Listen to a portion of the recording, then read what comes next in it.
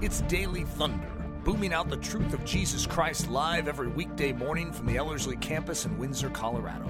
To learn more, visit Ellerslie.com.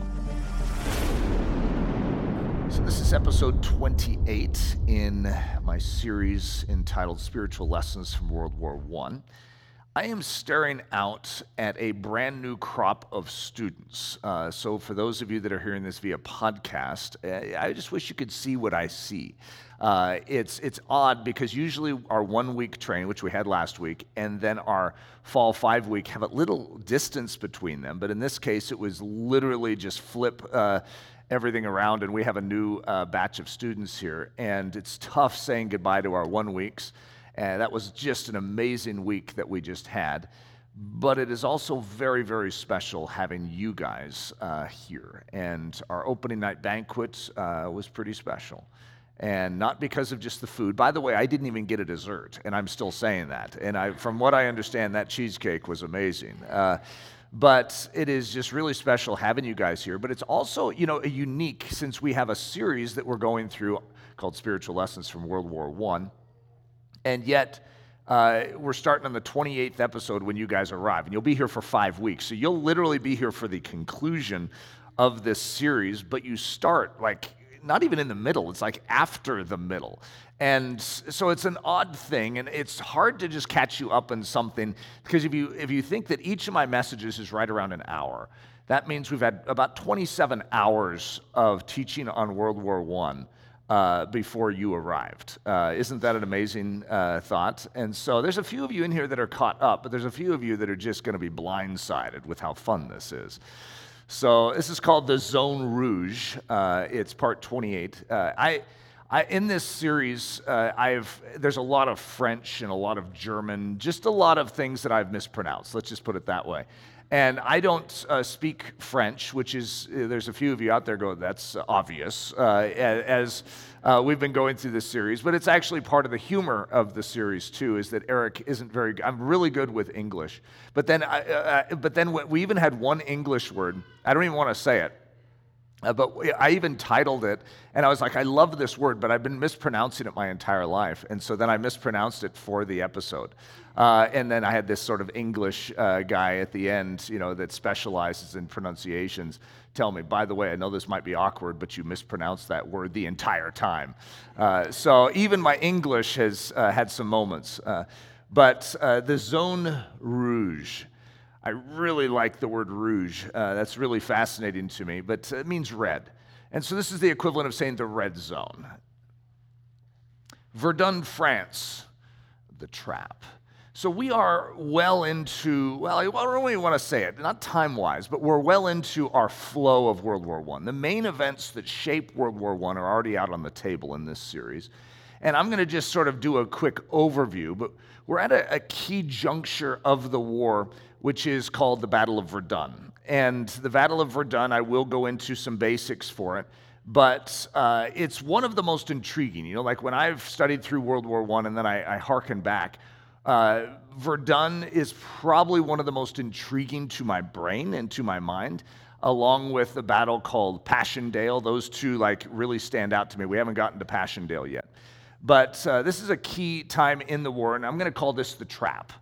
Okay, it's a very purposeful thing to bait France into a war of what the Germans will call attrition, which is they want to kill as many French as they can. That's the new strategy in World War I. So here's our map. We've used this map quite a few times throughout this series, and the reddish-purple colored countries, those are our Central Powers, also known as the Triple Alliance.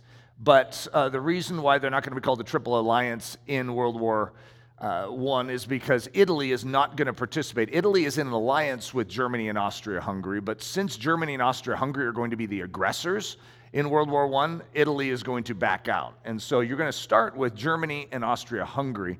Now, they're going to get additional help. For instance, we just talked in the last message about Turkey down there in the bottom right. The Ottoman Empire is going to join them, and that leads to what we just went through in our last message. But then we have the blue countries, which are going to be the Allied powers. or at the start of the war, they're going to be called the Triple Entente. And so let me just go through a few different things. You see that star I just put on the screen right at Sarajevo? That is going to be where Gavrilo Princip, who would be considered a Serbian terrorist, is going to come into Austria-Hungary, to Sarajevo. The Archduke Franz Ferdinand is in a parade. And it's quite the story. But long and short, Gavrilo Princip is going to shoot the Archduke Franz Ferdinand. And he's not the king, he's just the heir apparent. And, for most of us would think, why would that cause a world war? And you'd be correct in thinking that. However, Germany has been waiting for the moment to initiate what they call Der Tag, which is the day. And they have an entire plan set, and this just seems like the ultimate excuse. The reason is Austria-Hungary is going to declare war on Serbia. That makes sense to the world. I mean, hey, you come into our territory, kill our heir apparent to the throne, we're not going to just sit by and do nothing. So that makes sense. However, Serbia has a big brother, and it's known as Russia. Russia protects Serbia. If Serbia is ever in trouble, then Russia will come to his aid. So the Russian military begins to mobilize. So what that does is that triggers the clock for Germany. Now, Germany is going to do the strangest thing.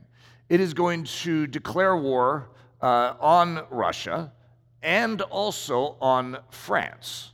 And you could be like, what does France have to do with this? Well, you see, France is a longtime enemy of Germany, and Germany feels encircled. I mean, if you look at its location there, they're not getting along well with Russia right now, and they're also not getting along with France, and they don't trust the United Kingdom. So they feel encircled. And they feel that if they were to go to war against Russia, guess who Russia has an ally with? France and Great Britain. So as a result, they don't want to have a two-front war. So to solve that, they're going to hit France first, because Russia takes a long time to get out of bed and get moving, right? So they figure that they have 39 days. And if they can reach Paris in 39 days and shut down France, then they can turn all their forces against Russia, and they can do this thing. It's called the Schlieffen Plan. Okay, so they're going to go in and they're going to try and capture that star that I just put in France. That's at Paris. Now, the location is a little off, but it's close, right? And as they're doing it, everything looks like they're going to succeed. And technically, World War I probably wouldn't have been called World War I if they did succeed. And it's going to, be even under 39 days. They're doing it. They're actually going to do this. And the German military looks amazing. They are very impressive. And they're going to make a choice right before they get to Paris to turn. And there's a reason for that. And I go into great depth in the sessions so far to show what is going to happen. And that's going to open up their flank. When you're in a military maneuver, classic military history is always you're trying to outflank your opponent, which is sort of the side of their army. If you can hit them from the side, you've got them. And that's where they're weak and they're vulnerable. And so the Germans have been unstoppable up to this point. And then right at the last minute, before their victory is going to be realized, they're going to turn. Did you guys see that? Watch. See that? They're going to turn, and they're going to expose their flank, and which is hard to explain just in a nutshell, but long and short, just trust me, it's an amazing moment in history, because France and Great Britain are basically defeated, and yet they have armies right there to the flank that was just exposed. And so they're going to attack the flank of Germany. It's called the Battle of the Marne. And the Germans are going to be totally destroyed, and they're going to go into the retreat position. And so what that's going to end up forming, this is a massive summary of quite a few events, it's going to end up forming a line where the Germans are going to go on the defensive, but then they're going to entrench themselves, and then the Allies are going to try and break through, but they can't break through. And the Germans can't break through back, and it's going to create a stalemate, and that is called the Western Front. And so what World War I is known for is the Western Front. And that Western Front, I mean, to most of us in the years that we live in, we're thinking, isn't there a better way than to just kill a whole bunch of people? Millions of men are going to die. There were over 1 million men that died in the first month of World War I. This is like a total disaster. An entire generation of men is going to be destroyed in this entire movement known as World War I. Many of us don't know about World War I. We know a little bit more about World War II. We know about Hitler and Churchill and Stalin and Mussolini, and we know about Pearl Harbor. There's things that we know, but in World War I, oftentimes it's somewhat of a blur. And if I were to say who won World War I, you're like, well, we're just sort of assuming it's the, it's the good guys. So in other words, we don't know a lot about it, and yet World War I is going to actually be the cause of World War II. And World War I is going to be the cause of what we know as communism. And what World War I is going to also be the cause of the Middle East crisis that we've all grown up around. And World War I is going to be the cause of almost everything you know and understand in your world today. And so it's rather important that you know World War I to recognize what is taking place. The world was very different before World War I. But something is going to happen in this time, this, what we could call an atrocity. I mean, it's terrible what is going to take place, a disaster, and yet that disaster is going to shape so much of our world today. In fact, America is going to go from being a strong power, don't get me wrong, to the world power at the end of World War I. Why? Because for the first part of World War I, it wasn't involved in World War I. That was a nice feature. So as a result, all the other nations were borrowing from America, and we were manufacturing all their weapons. And so it's like the World Bank went from London to New York City. And it all happened in World War I. America became America in World War I, the America we know, the superpower. And so there's a lot of things taking place, and we've gone back and forth. In fact, in this series, we've had some fun journeys to the Wild West.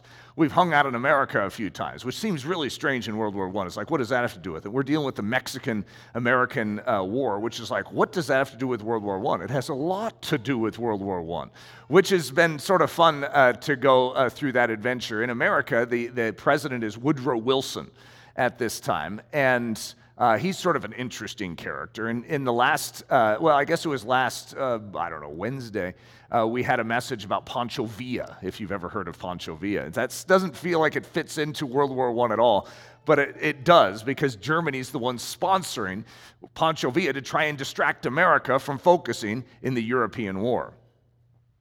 All right, guys. So I just put another star there. Now I'm going to take it off and put it back again. Watch this. Boom, it's right on the middle of the Western Front. That is a place called Verdun.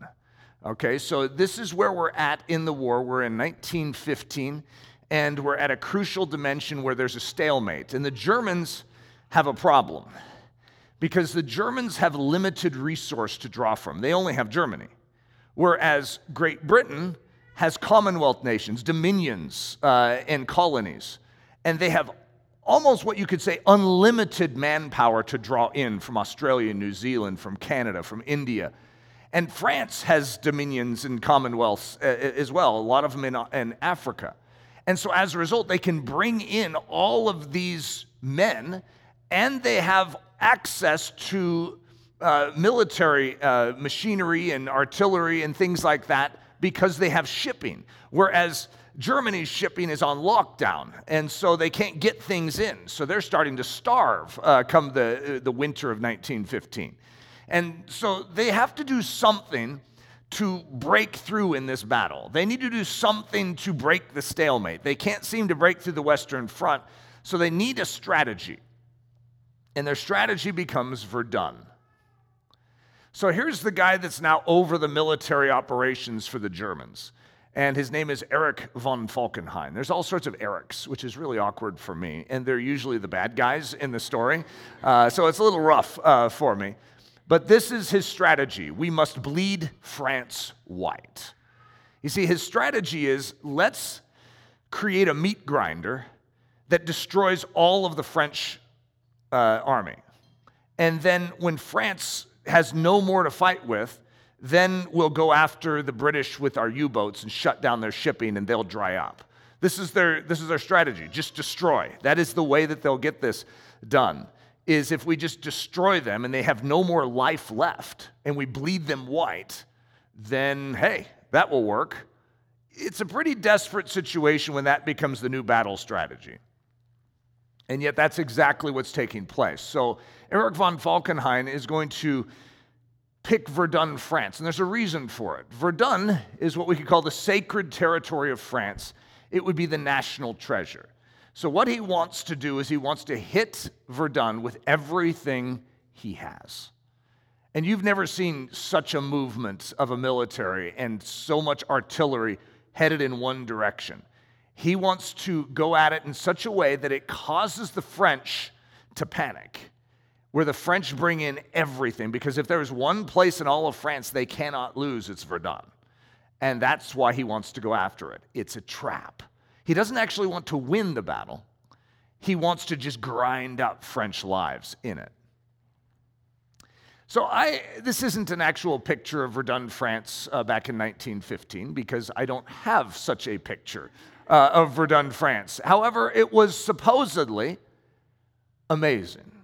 And when we say an enchanted forest, it's like the enchanted French forest, right?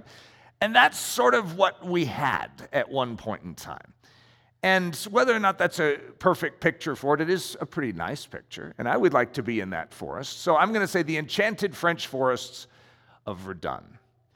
And I'm going to describe them. And so you can use your imagination and sort of join with me in the description.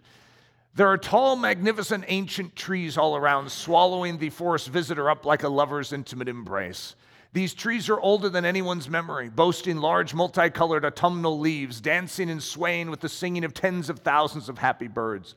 Babbling brooks weave throughout the rich, loamy floor, while soft breezes flit about in the wooded vale, sharing their spice-laden fragrances. Shafts of soft heavenly light break through the leafy canopy above, reminding all living things prancing, swaying, singing, and scurrying about below that God Almighty is the master of this aged wood. Wildflowers, moss, and forest carpet grow everywhere the eye glances, while bunnies, squirrels, foxes, and deer playfully frolic about enjoying this paradise of life and abundance. See, that's like the type of place we want to be. It's a picture of God's creation. There's something good there. And yet all in one day, it's lost. So this is February 21st, 1916. As we head into the year 1916, Erich von Falkenhayn moves into position with stealth. He doesn't want the French to realize what he's about to do. He wants them to panic. And so all along this line, they could be attacking anywhere, and yet nothing has been so concentrated in an attack, where they're going to put all of their artillery, and the Germans have a lot of artillery. And these are going to be those sort of those bomb shells that are going to come in and go and crash. And just one of those can create a crater, like about the size of this room, right? Just one.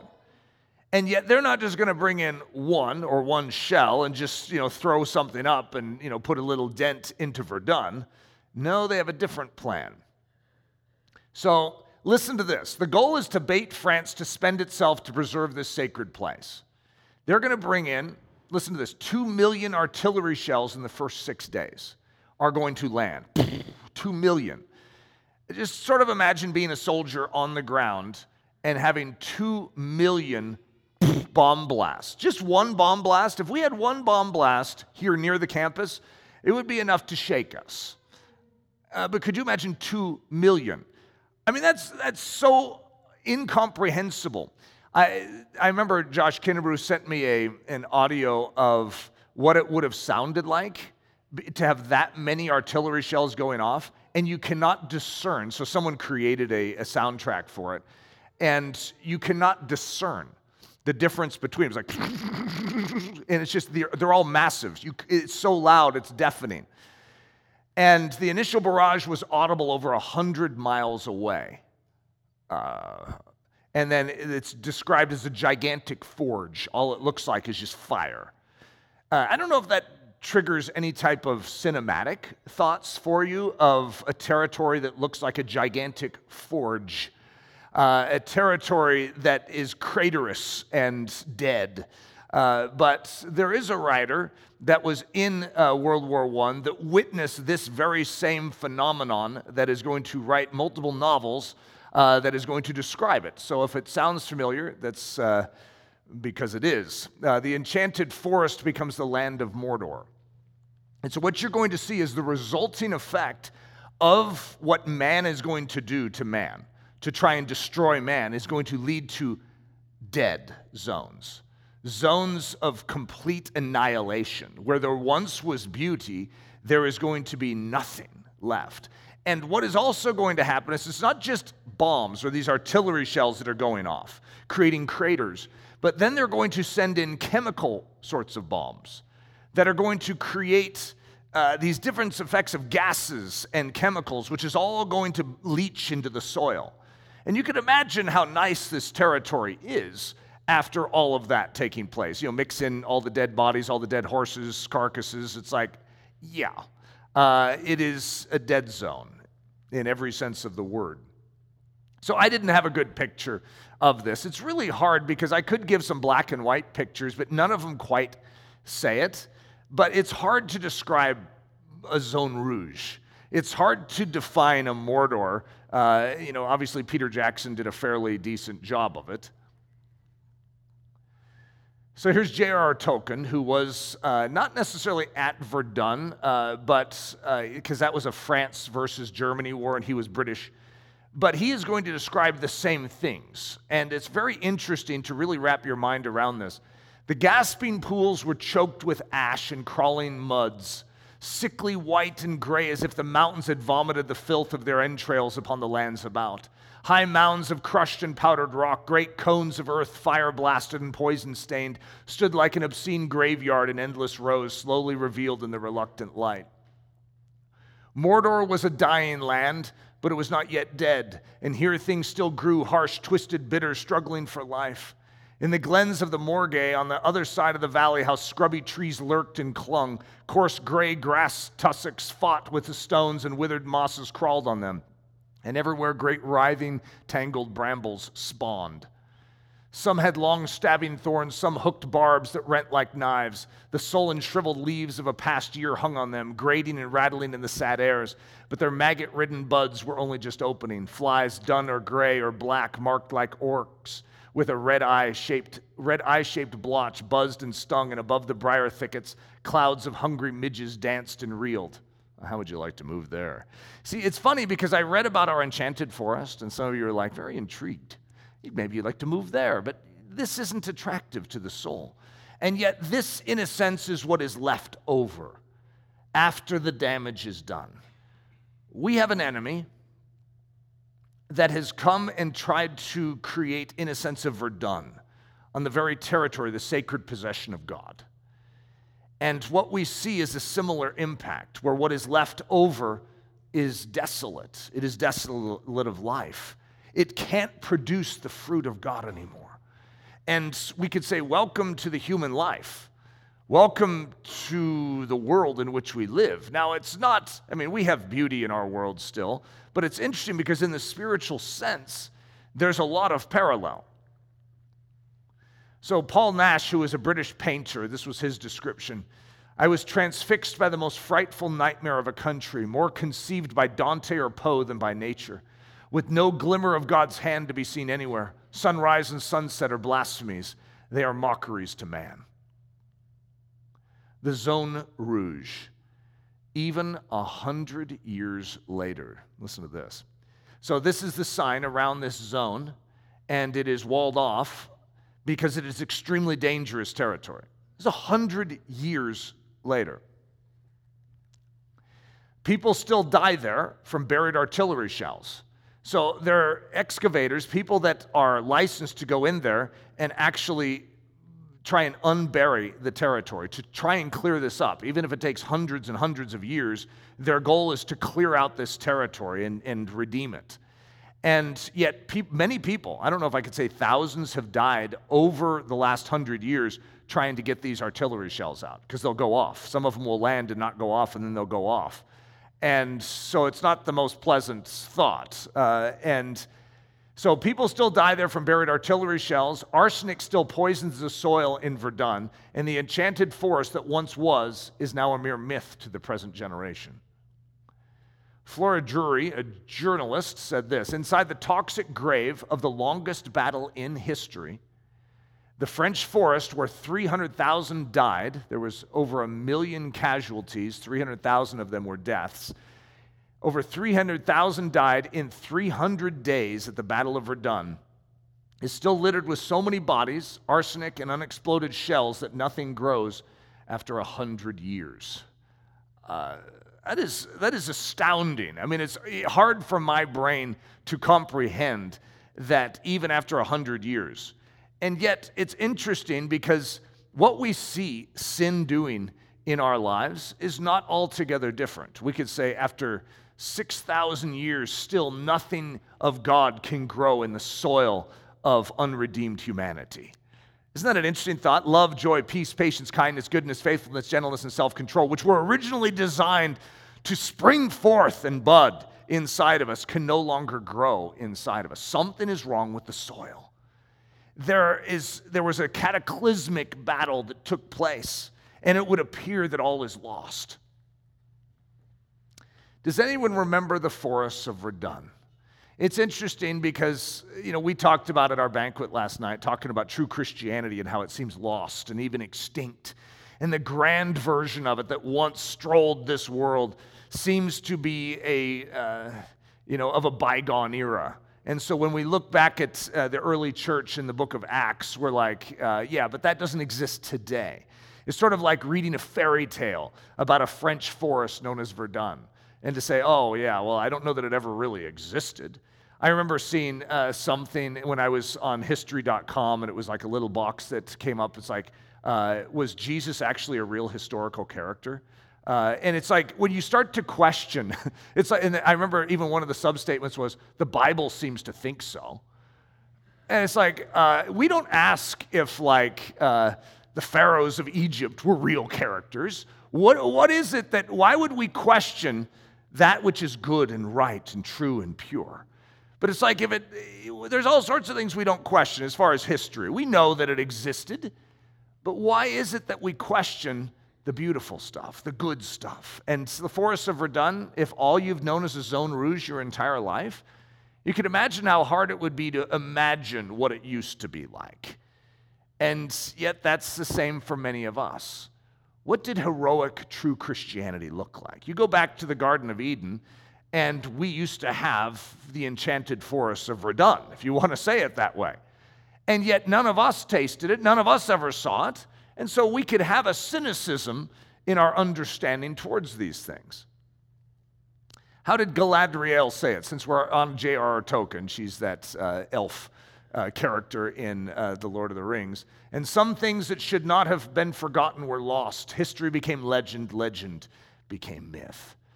And for most of what Christianity is, that's a great enunciation for it. What we are called to used to be something that should never have been forgotten or lost. And yet, that great history has now been morphed into legend. Oh, it was once said that great Christians lived this way, and then that becomes myth. It's like, but that's just myth. It's just hyperbolized reality. It never actually existed. Christianity used to be so much more, and I'm going to make a statement here. It's possible to get it back.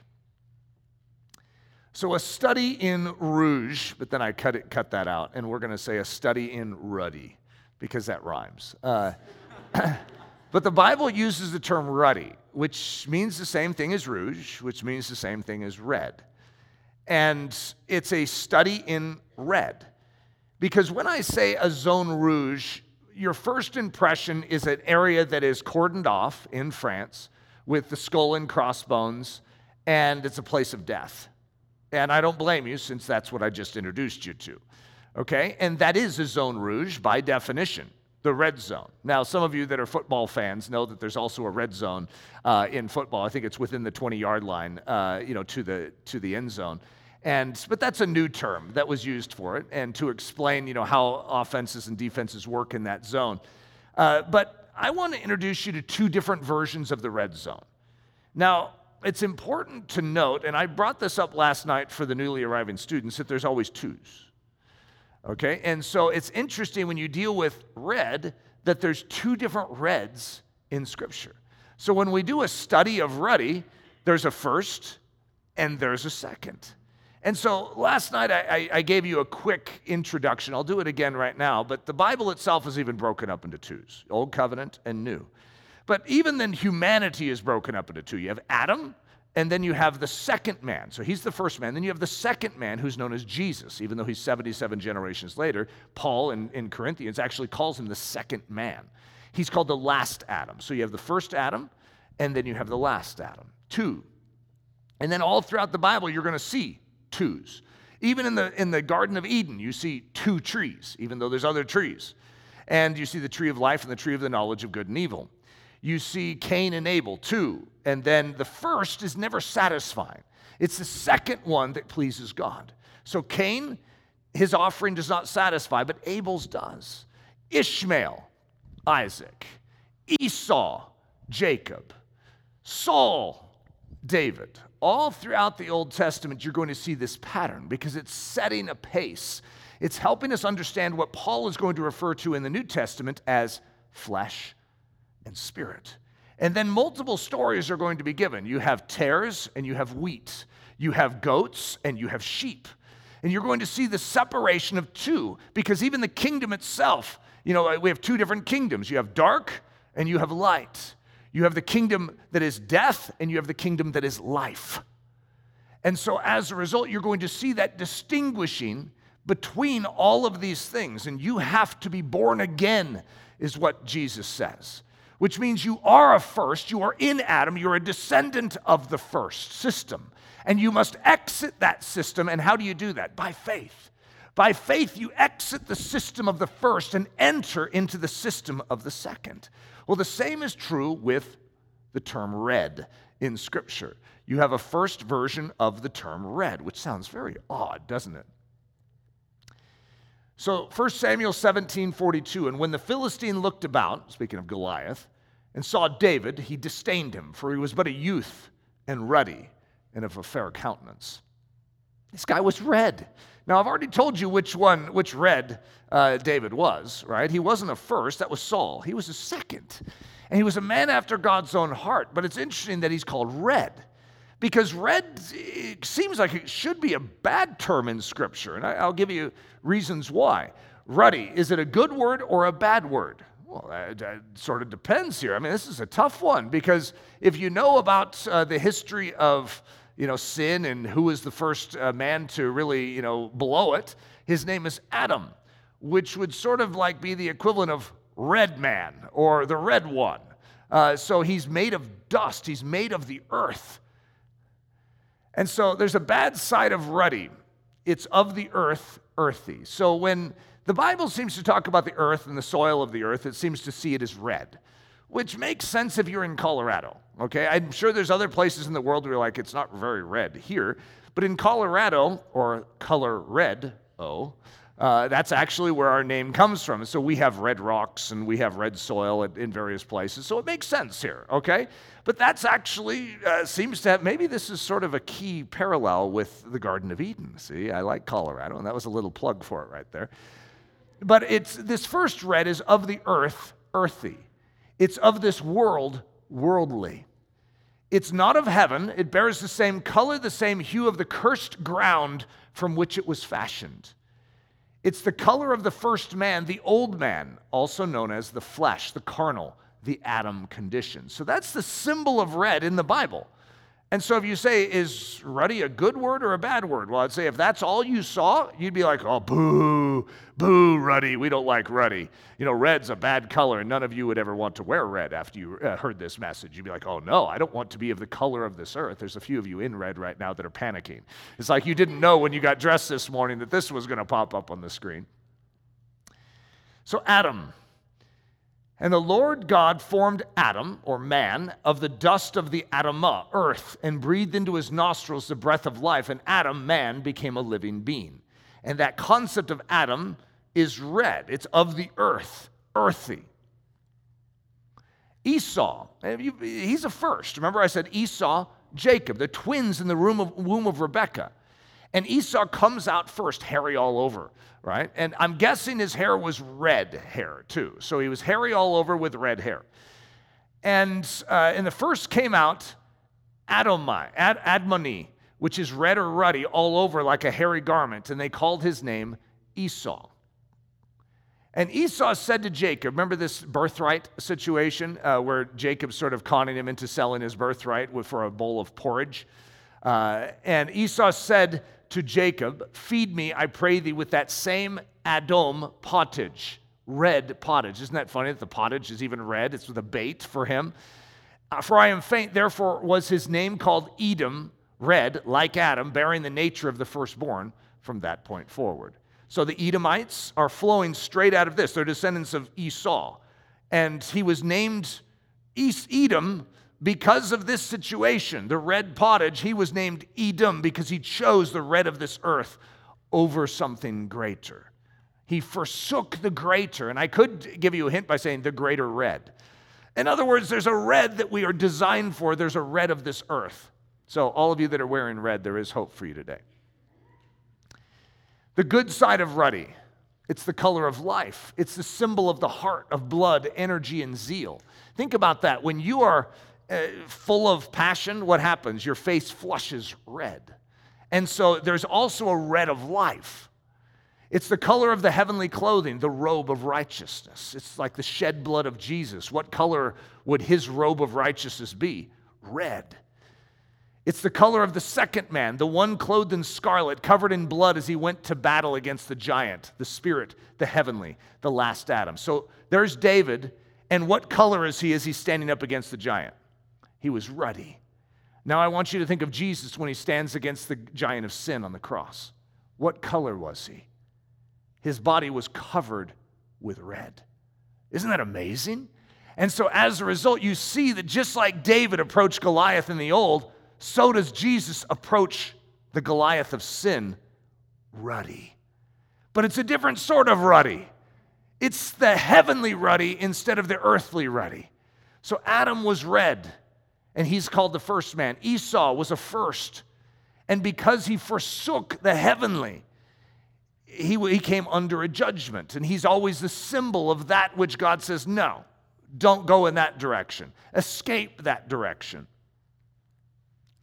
The last Adam, he's not marked by the ruddiness of this earth, but by the ruddiness of heaven's life. His name is Jesus. So 1 Corinthians 15. Now you'll probably understand this a little more. This is interesting. This passage doesn't make a lot of sense unless you understand sort of what I've already laid out. There is a natural body, that's the first, and there is a spiritual body, that's the second. And so it is written, the first man, Adam, that's a first, became a living being. The last Adam, a second, became a life-giving spirit. However, the spiritual, that's the second, is not first, but the natural, that's first. And afterward, the spiritual. The first man was of the earth, made of dust. The second man is the Lord from heaven. So the first man, I'm going to paraphrase, is red, but red of this earth. The second man bears the red of heaven.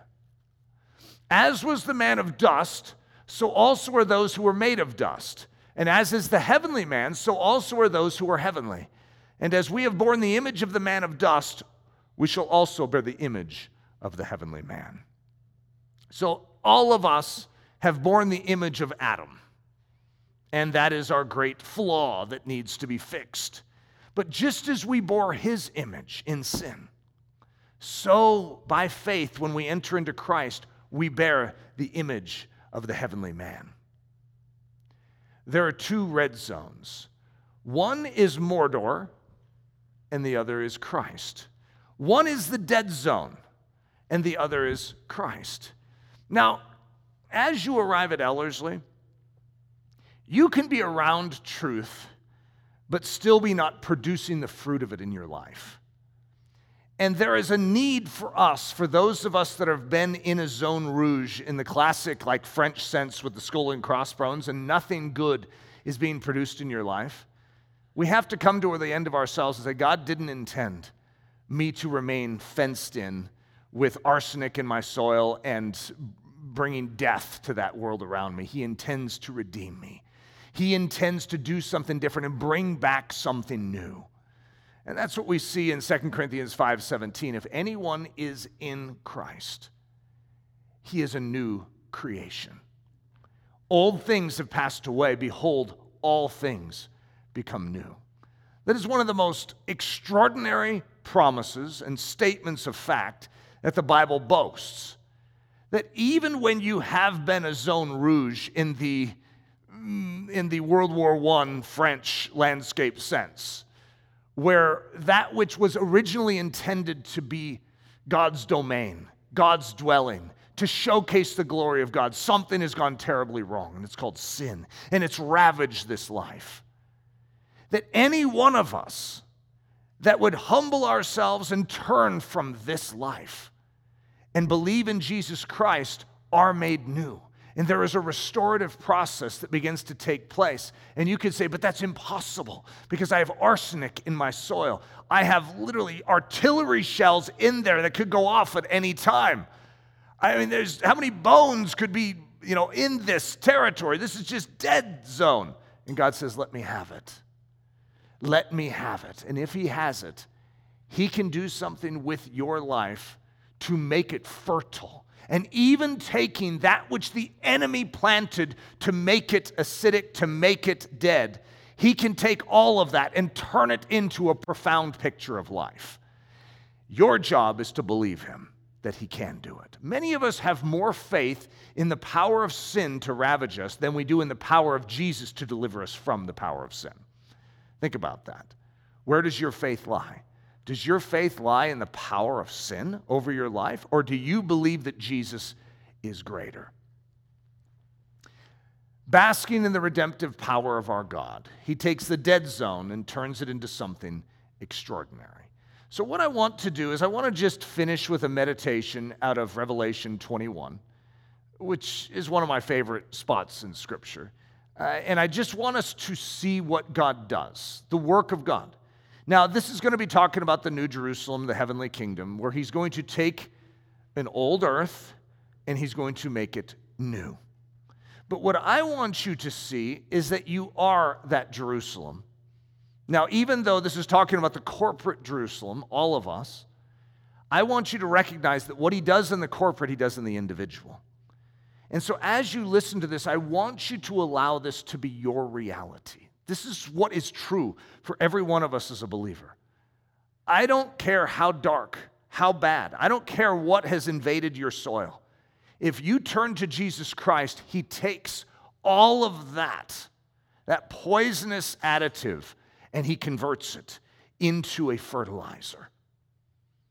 And some of you have a lot of fertilizer just waiting to help grow this up, because God is very good at converting what the enemy has meant to destroy you into a profound picture of his grace and glory. But your job is to let him have it. Your job is to turn over your zone rouge, your dead territory, and say, Lord, have it.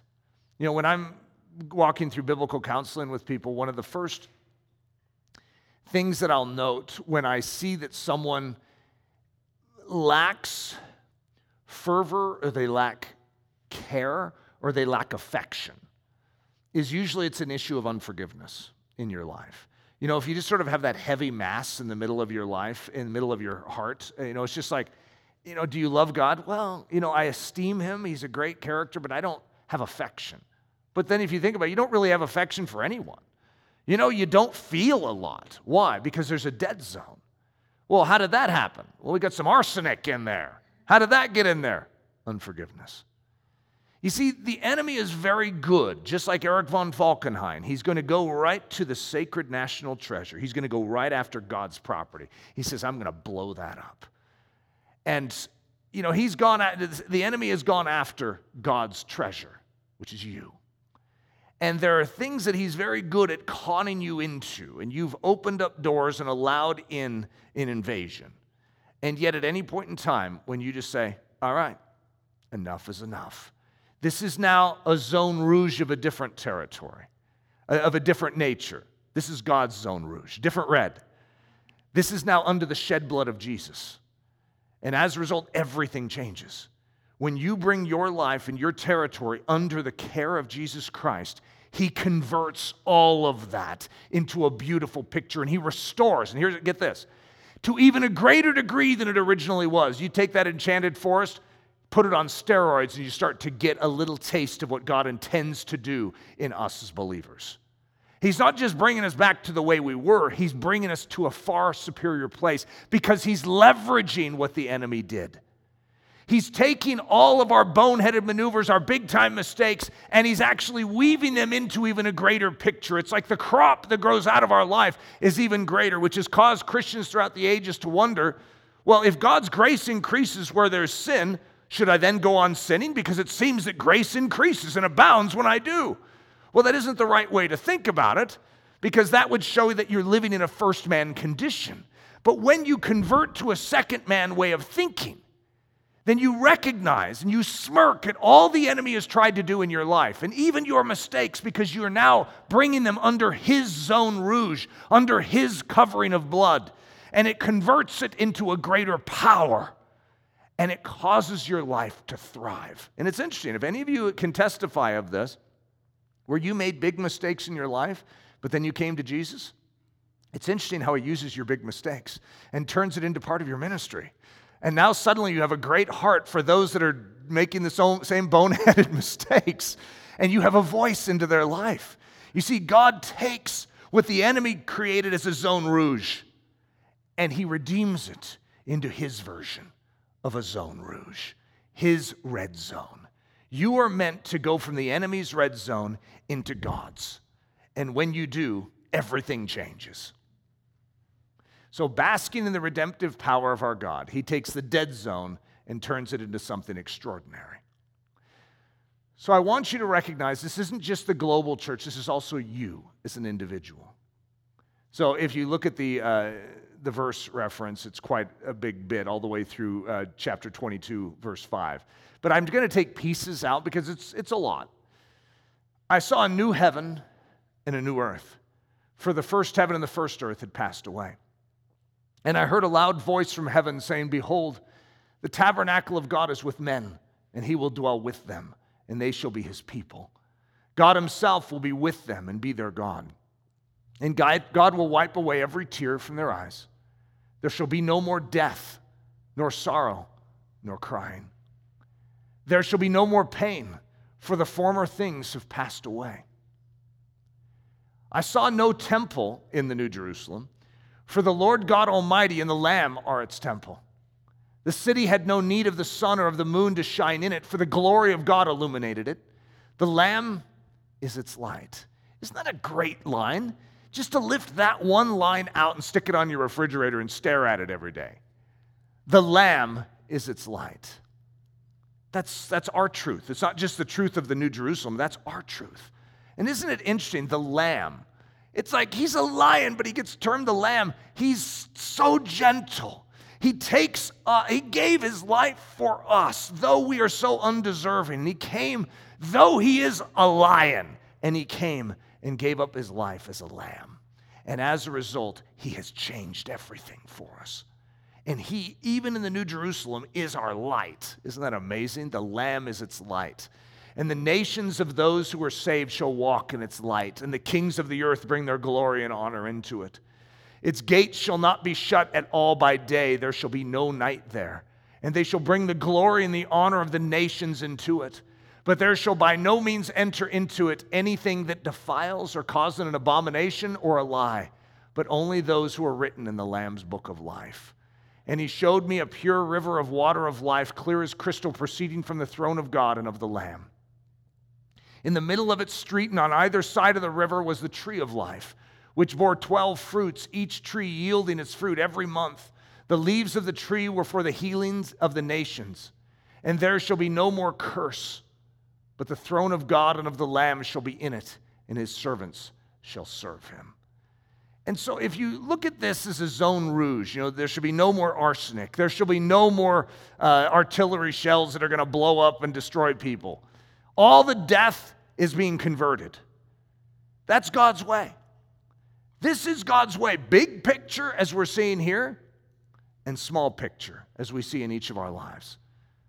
So if John was watching your life as he sees you being changed by Jesus, he'd be like, "I see that Adam has passed away, and behold, they are a new creature. They are a new creature. And no longer do they function the way they used to function, but now the Lamb is their light. And all things have been made new. And all that once was death in them has converted. There's no more curse. There's no more death. There's no more of that selfish fervor that you've had. Now there is something completely different that rules you. They shall see his face, and his name shall be on their foreheads. There shall be no more night there. They need no lamp nor light of the sun, for the Lord God gives them light, and they shall reign forever and ever. Oh boy, that is good stuff. There's a reason why we should hang out in this territory of Revelation and remember our God's plan, our God's purposes for us. Let's pray. Father, I ask that you would drive this idea deep into our soul, that you are a God of redemption, that though the enemy has sought to destroy, you are a God who has sought to redeem. You have come to seek and to save that which is lost. You have come to seek and to save that which has been destroyed by the enemy's business. Lord, and I pray that you would take this territory known as us, that is fenced off as dangerous territory, and that you would convert it, tear down the fences, remove all the barricades, and Lord, cause it to be truly a territory that brings life, love, joy, peace, patience, kindness, goodness, faithfulness, gentleness, and self-control. May they grow here. And may the Lamb be our light. Lord, we love you. It's in the precious name we pray these things. Amen. Daily Thunder is a listener-supported production of Ellerslie Discipleship Training. At Ellerslie, we are laboring to rouse the Church of Jesus Christ out of its lethargy and build brave-hearted Christians for such a time as this. Daily Thunder episodes are released every day, Monday through Friday, from our campus in Windsor, Colorado. And our weekly sermon is delivered live at 9 a.m. on Sunday mornings with a delayed live stream available at noon Mountain Time. Go to ellerslie.com/daily to get all the details. Thanks for listening.